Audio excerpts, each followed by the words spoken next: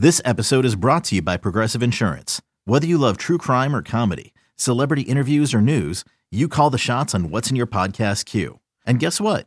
Now you can call them on your auto insurance too with the Name Your Price tool from Progressive. It works just the way it sounds.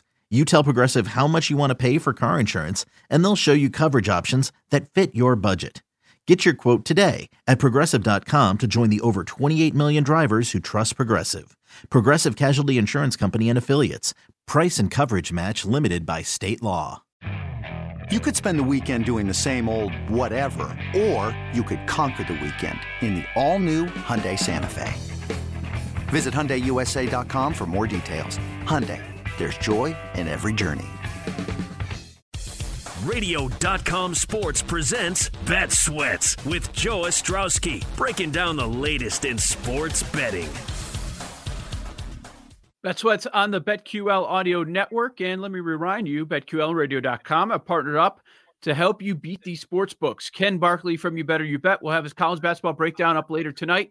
You can also go to BetQL.com, enter the promo code Costos at checkout for 15% off any subscription. BetQL helps sports bettors of all types, from the first-time bettors to hardcore, make more informed betting decisions using data and analytics. BetQL's algorithms analyze over 350,000 unique bets every year in real time to help give you an edge over the books. BetQL tells you which side professional bettors are picking, provides real-time line movement and historical betting results. Get started today. BetQL.com, also available on the Apple App Store and Google Play. Joe Ostrowski, Ross Tucker on Monday, talking about divisional round weekend setting up.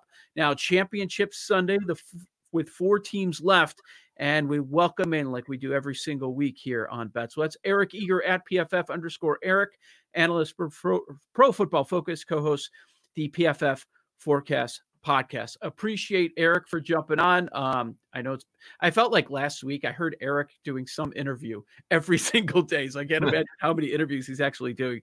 Eric, I had Cleveland plus 10. Ross had Cleveland plus 10, but even when the Mahomes thing happened, my heart sank. So I can't believe how you felt. Yeah, I described it to one of my friends. Our models like Cleveland plus the 10, all the way kind of to like the plus 8.5 range. But then a really interesting betting opportunity happened near the end of the morning on Sunday, which was you got Kansas City down to 8.5. You had people betting Tampa Bay down to 2.5, and then you had this really good Wong teaser from Kansas City through 7 through 3 to minus 2.5, and then you had Tampa through 3 through 7 all the way to 8.5. And that's where I think a decent amount of people had their money, especially people who bought into the Browns at plus 10. That's where really the sweat was for me as a bettor, as a fan. It was one of those where I'm like, just hoping Mahomes is okay, because for the league, and also if you're a Chiefs fan, the game Sunday obviously carries a lot less, inspiration, I guess, if you have to watch a game quarterbacked by Chad Henne. All right, Eric, I lost you for a second there, so I need to hear you repeat that about the Henne thing. Well, I mean, if Henne starts this week, it's it significantly reduces. I mean, we have Patrick Mahomes somewhere around 9.5 or 10 points better than a replacement level quarterback. Henne is probably more like half a point to a point better, but you're looking at probably an 8 points. You're looking at an 8-point swing. Now, how much does Andy Reid reduce that swing in the point spread? Probably a couple points, and especially as we saw, how he called that game at the end. So I'm not saying Buffalo goes from being 3.5 point dogs to being, let's say, 3.5 point favorites, but it was telling, sort of that right after the game was over, they opened Buffalo as a favorite. So just to piggyback off of that, I got to get your thoughts on Andy Reid's decision to go for it on 4th down and to throw the football with Chad Henne in that situation. We all know it worked out, but did you like the decision when you considered the Browns needed a touchdown? The Chiefs had just stopped the Browns offense, and a lot of things can happen wrong on a passing play, like a lot of things. Yeah, but here's the thing. I like it broadly I mean, Ross, when you play, I mean, you know, as a player, right? Like when your coach has confidence in you despite not being perfect, like that goes so far, right? So when you look at Henne, like when they put Henne in the game, I mean, he threw a strike to Travis Kelce that was really impressive. He threw that fade to Tyreek Hill that showed some confidence in his ability to go downfield. And then he throws an interception that was one of the worst passes I've ever seen a Kansas City Chief throw. And they've had players like Tyler Palko play for them. So it was, and then you come back in the next drive, and you know the thing that 99% of coaches would have done there is run, right, and punt, and you know take away the timeouts of the Cleveland Browns, but they didn't do that. I mean, he threw a swing pass to Darrell Williams to pick up a first down, and even in that final set of 3 downs, what happened? I mean, they threw the ball on second down when, Cleveland basically, if you run, you get the thing down to a minute 20. As you said, Ross, the whole length of the field to go for a touchdown. And they threw with Henne, and Henne takes a sack, and, and on the third down, like they still trusted him to throw. I think 99% of coaches just hand the ball off and play defense. And Reid showed, I think, tremendous amount of confidence, not only in his players, but in his scheme. I mean, if I'm one of the other 10 players that plays for the Kansas City offense, I'm really happy that Andy Reid, has the confidence in us. And look, like Chad Henne threw the ball at Tyreek Hill's knees on that play, and he made a terrific play just to catch the football and get down and win the football game. And to me, like, I think it was a positive EV play. I think it was a couple percentage points. I haven't, run the numbers, but the Deck Prism guys did, and it was a positive EV move. Your defense is really good at limiting big plays. So on the other side of the coin, like, I'm happy they trusted the defense too. Should it have not worked? But then, and then the way they negotiated the shot clock too, which was, I, watching the game, thought that they were just going to do what every team does, which is to let it drain to 0, call a timeout, and punt. And they snapped it with 1 second. And I think everybody was caught off guard. That's why Hill was so wide open. So I think it was a masterful move, just from not only the numbers perspective, but also sort of the message it sends to your team, which is we trust you. And even if you make mistakes, we're still going to trust you. We're not going to go into a shell just because you haven't been perfect this game. Eric, what did you think in real time as Stefanski decides to punt 4th and 9, 4:23 left, down 5? I mean, I thought it was consistent with the way he ran that drive to begin with. Like, they weren't aggressive on that drive. And I know the Chiefs, by design, make teams nickel and dime you up the field. I mean, do we really think the Chiefs defense played all that well? Yes. They're the kind of team that you go through a game and you're like, they're not really that good of a defense. But then you look up at the end of the game, and there's only 17 points on the board. So the Chiefs are very much a team that tries to funnel things into the middle of the field. They try to, make you make a ton of plays. And to Baker Mayfield's credit, especially on that last touchdown drive, he made play after play after play. So that last drive, I think Cleveland was a little bit, they lacked aggressiveness. And so the 4th down play, to me, just signified that lack of aggressiveness sort of at the very end. So I have to go back and look. I think one timeout left. Well, let me throw this in there. Maybe you're not in this situation if Mahomes is still playing, but if Mahomes is on the other side, you're going, right? Yeah, I think so. I mean, here's the thing, like the reason to go for it is the second order effect, which is that if you don't get it, the Chiefs might go into a shell and try to just kick a field goal to go up 8. And Harrison Butker has been anything but automatic this year. So you might, and the other thing is the Chiefs don't have the length of the field to drive. So you're going to have more time on the clock, actually, if you go for it and miss than if you punt, because the Chiefs have more of the field to work with if you punt. So those are the reasons to go for it there. I can understand the argument that there's less time left on the clock, or there's more time left on the clock than normal, that the Chiefs are starting their backup quarterback who just made a huge mistake. I think the really underrated aspect of it was how aggressive Andy Reid was. And you think about it, I was messaging with one of my friends who works for them, and I said, look, the 2013 game against Indianapolis, the 2017 game against Tennessee, all those scars of being not aggressive enough and losing those games because the other team catches you from behind, all of that led into what happened today. And like, to me, that's like when you look at Andy Reid, the first coach in the history of the league to have, 3 straight, hosting 3 straight conference championship games. He did it twice with 2 different teams. He's a Hall of Fame coach, and this is just one additional evolution on that path for him. So, Eric, I want you to say, what'd you call that? The second order effect? I'm going to use that and sound smart. Is that what it's called?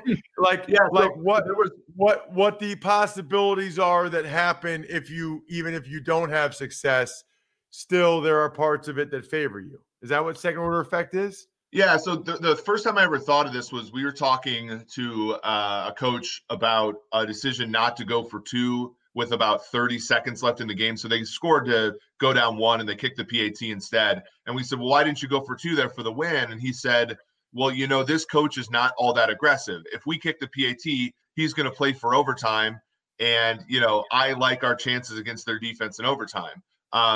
If we go for two and make it, then he's actually going to be forced to be aggressive. And their offense is better than he thinks it is. And so they're actually going to throw the football down the field, which is bad for us, right? And possession of the football is the most important thing in the entire game. So to me, I think that's a second order effect. We always look at the decision, whether or not you make it or miss it, but there are downstream effects that come from them associated with sort of how aggressive the other team plays against you. And, I think that's what, Cleveland sort of underestimated how aggressive Andy Reid would be. And I wonder if they would have gone for it and missed it.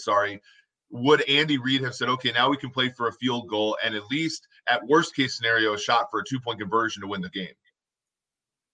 This episode is brought to you by Shopify. Whether you're selling a little or a lot, Shopify helps you do your thing, however you cha-ching. From the launch your online shop stage, all the way to the we just hit 1 million orders stage. No matter what stage you're in, Shopify's there to help you grow. Sign up for a $1 per month trial period at shopify.com/special offer, all lowercase.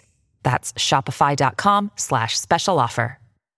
With threats to our nation waiting around every corner, adaptability is more important than ever. When conditions change without notice, quick strategic thinking is crucial. And with obstacles consistently impending, determination is essential in overcoming them. It's this willingness, decisiveness, and resilience that sets Marines apart. With our fighting spirit, we don't just fight battles, we win them. Marines are the constant our nation counts on to fight the unknown. And through adaptable problem solving, we do just that. Learn more at Marines.com.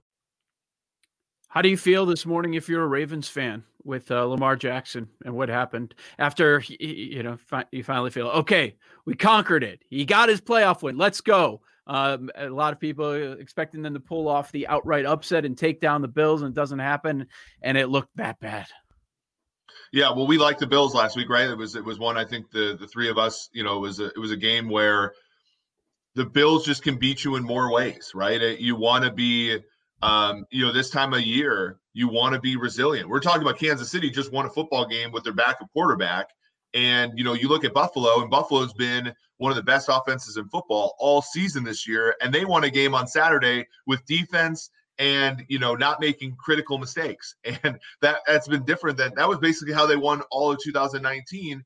And, when I look at the Ravens, unfortunately, they're very good at winning in one or two different types of ways, but you get them left-handed a little bit and it doesn't look very good. And so as much as, Lamar Jackson had the lead, when you look at the difference between him and Josh Allen, I think Josh Allen's obviously surpassed him because he allows the Bills to win, games where they have to be conservative. He allows them to win when they have to be aggressive.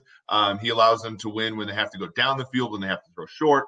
And the Ravens, unfortunately, I think can only win the football game if they get significant gashes in the run game and Lamar is accurate. And to me, Lamar's accuracy issues are not all that different than other quarterbacks' accuracy issues, but they're the lack of the other things put them in a position where it's just going to be really tough for them to win 3 straight games and to get to a Super Bowl. And with the lack of buys that there are now in the NFL playoffs, to me, you have to be thinking, if you're Baltimore and your ultimate goal is winning the Super Bowl, do you give Lamar this mega extension given, the limitations we've seen in him and how good he's been, but, how good he's been in a situation where he makes pick 32 money and you can build a defense around him and you can build an offense that suits his strengths. Once he's making that $35-40 million, some of those things go away. And the question is we've already seen how he does when some things go away and it's not good. Eric, let's get your early thoughts on these conference championship games. There's been line movement for both of them. We'll start with the Bucs, Packers. Packers right now laying 3.5 at PointsBet. The total's 51. What's your initial reaction here on Monday morning? Yeah, we've seen Green Bay out to 4. I think people have some appetite for Tampa if you can get 3 and the hook or 4. So, I have a decent amount of exposure on Green Bay as far as winning the NFC, winning the Super Bowl. For me, and if you're that way, I think you just let it ride here. You might pick up a little bit of Tampa as a hedge, but I don't see Tampa as being the right side in this game. You guys had Joey on earlier. I agree with him on the over. I think people overrate weather this time of year. Both of these men have played games in January in this kind of weather. I don't think that will be a huge issue. Tampa's defense, I think, riding a little high on some noisy things like turnovers and that sort of thing. But to me, it's Green Bay or pass. I don't think that there's a bigger coaching discrepancy than what we're going to see here between LaFleur and Arians. Arians to me is just, you're running the football a little bit too much on early downs. I know some of that's Leftwich, and then they're punting in situations that don't warrant it. Green Bay, I think, uses all the downs properly. They're I think an all-around team here. So as fun as it would be to see Tom Brady in another Super Bowl, I think Green Bay is the side here at -3.5. All right, what about in the AFC? I have a ton of Chiefs exposure for the Super Bowl, so I've taken a little bit of Buffalo at the +3. There's also the uncertainty, about Mahomes. We just don't know. I know, concussions I've had as a player, one of them took a week, and I don't think, it's so uncertain there, as far as, how long that's going to take. Things look encouraging, and the betting market seems to be gravitating towards the idea that Mahomes is going to play. But 8 to 9% of games in the NFL land on 3. If you have that in your pocket and you're also holding some Chiefs exposure, or some bad news about Mahomes comes out today or tomorrow, you're going to really want that value there. So I would take Buffalo there. In addition to the fact that Buffalo is also just a really good, really well-coached team that I think deserves some play here. The under is probably the only side you can take on the total, just because, both of, all these games are sort of playing under in the AFC. And you watch the Chiefs, the way they operated, they ran a play that ended with about 30 seconds left in the first quarter, and Mahomes just turned around and walked to the sideline. In some ways, they're sort of just trying to get through some of these games, in a quick manner, because they're the favorite, and they're trying to get out and get to Tampa Bay without many injuries. Eric, let's hit on the 4 losers over the weekend: Saints, Rams, Browns, Ravens. Which team is in the best spot moving forward? Maybe they can get back to this spot, maybe the final 8, final 4. And which team's in the worst? They won't be close next year. Well, I think you have to go with the team that has the most stable quarterback situation, and weirdly, that's Cleveland. I mean, Drew Brees is going to retire. Sean McVay didn't even guarantee Jared Goff a roster spot next year. And then obviously with the Ravens, Lamar, again, I think there are significant question marks with him.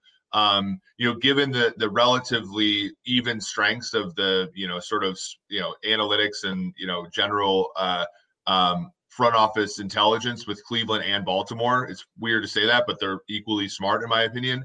I have to give the edge to Mayfield, who I think came out of this season looking really good. And they get him some weapons. He's already dealt with a lot of crap in the NFL. 3 offensive coordinators, his best wide receiver going out in week 5 or 6 this year, 3 head coaches.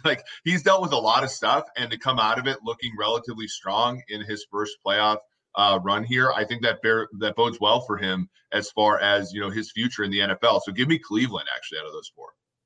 We just had Kanish ranting and raving, and justified, about Dan Campbell going to the Lions. Still 2 openings.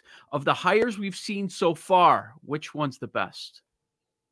Yeah, did Dan Campbell put Jared Cook's toughness on his resume? Because I feel like he might have omitted that. Because gosh, Jared Cook's the most annoying player in football, and I can't believe his position coach has a head coaching job. I don't know, that's just my opinion. But the best hire, I think, so this is weird. I'm normally not for defensive coaches getting head coaching positions, because I think, they hire, especially if they're good, they hire a young stud offensive coordinator, and then that guy shows potential for 2 years and as a head coach himself, and you're always dealing with uncertainty. See Dan Quinn with Shanahan, see Mike Zimmer with Kevin Stefanski. You give rise to uncertainty when you hire defensive coaches as the head coach. But I'm going to go away from that a little bit because I think the Jets didn't really hit a home run with Robert Saleh. When I look at that team, I view them as I view sort of like, for example, the Vikings when Zimmer took over. I view them, as a team that, we're not even talking about what happens when they contend and when their best players leave and stuff. We just need to get them off the ground. We need the Jets to be a viable franchise in the NFL for the sake of the league. And I think he really, as far as, you look at what players have said about him, he was first or second, depending on how you look, to Brandon Staley in our defensive play caller rankings. Like, he's great. And they dealt with a lot of crap this year in San Francisco and, finished 6-10, 7-9. And that was I think a real testament to how good he was, given how, he was playing much of the year without his best players. Eric Eager at PFF_Eric on Twitter. Great podcast. He co-hosts the PFF Forecast podcast. Check out his work, Pro Football Focus. Thanks for coming on during the holiday, Eric. Thanks for having me on, guys. Enjoy the week. We only have 3 more football games left. It's crazy to think. Shut up. We don't want to hear it. Thank you, Eric.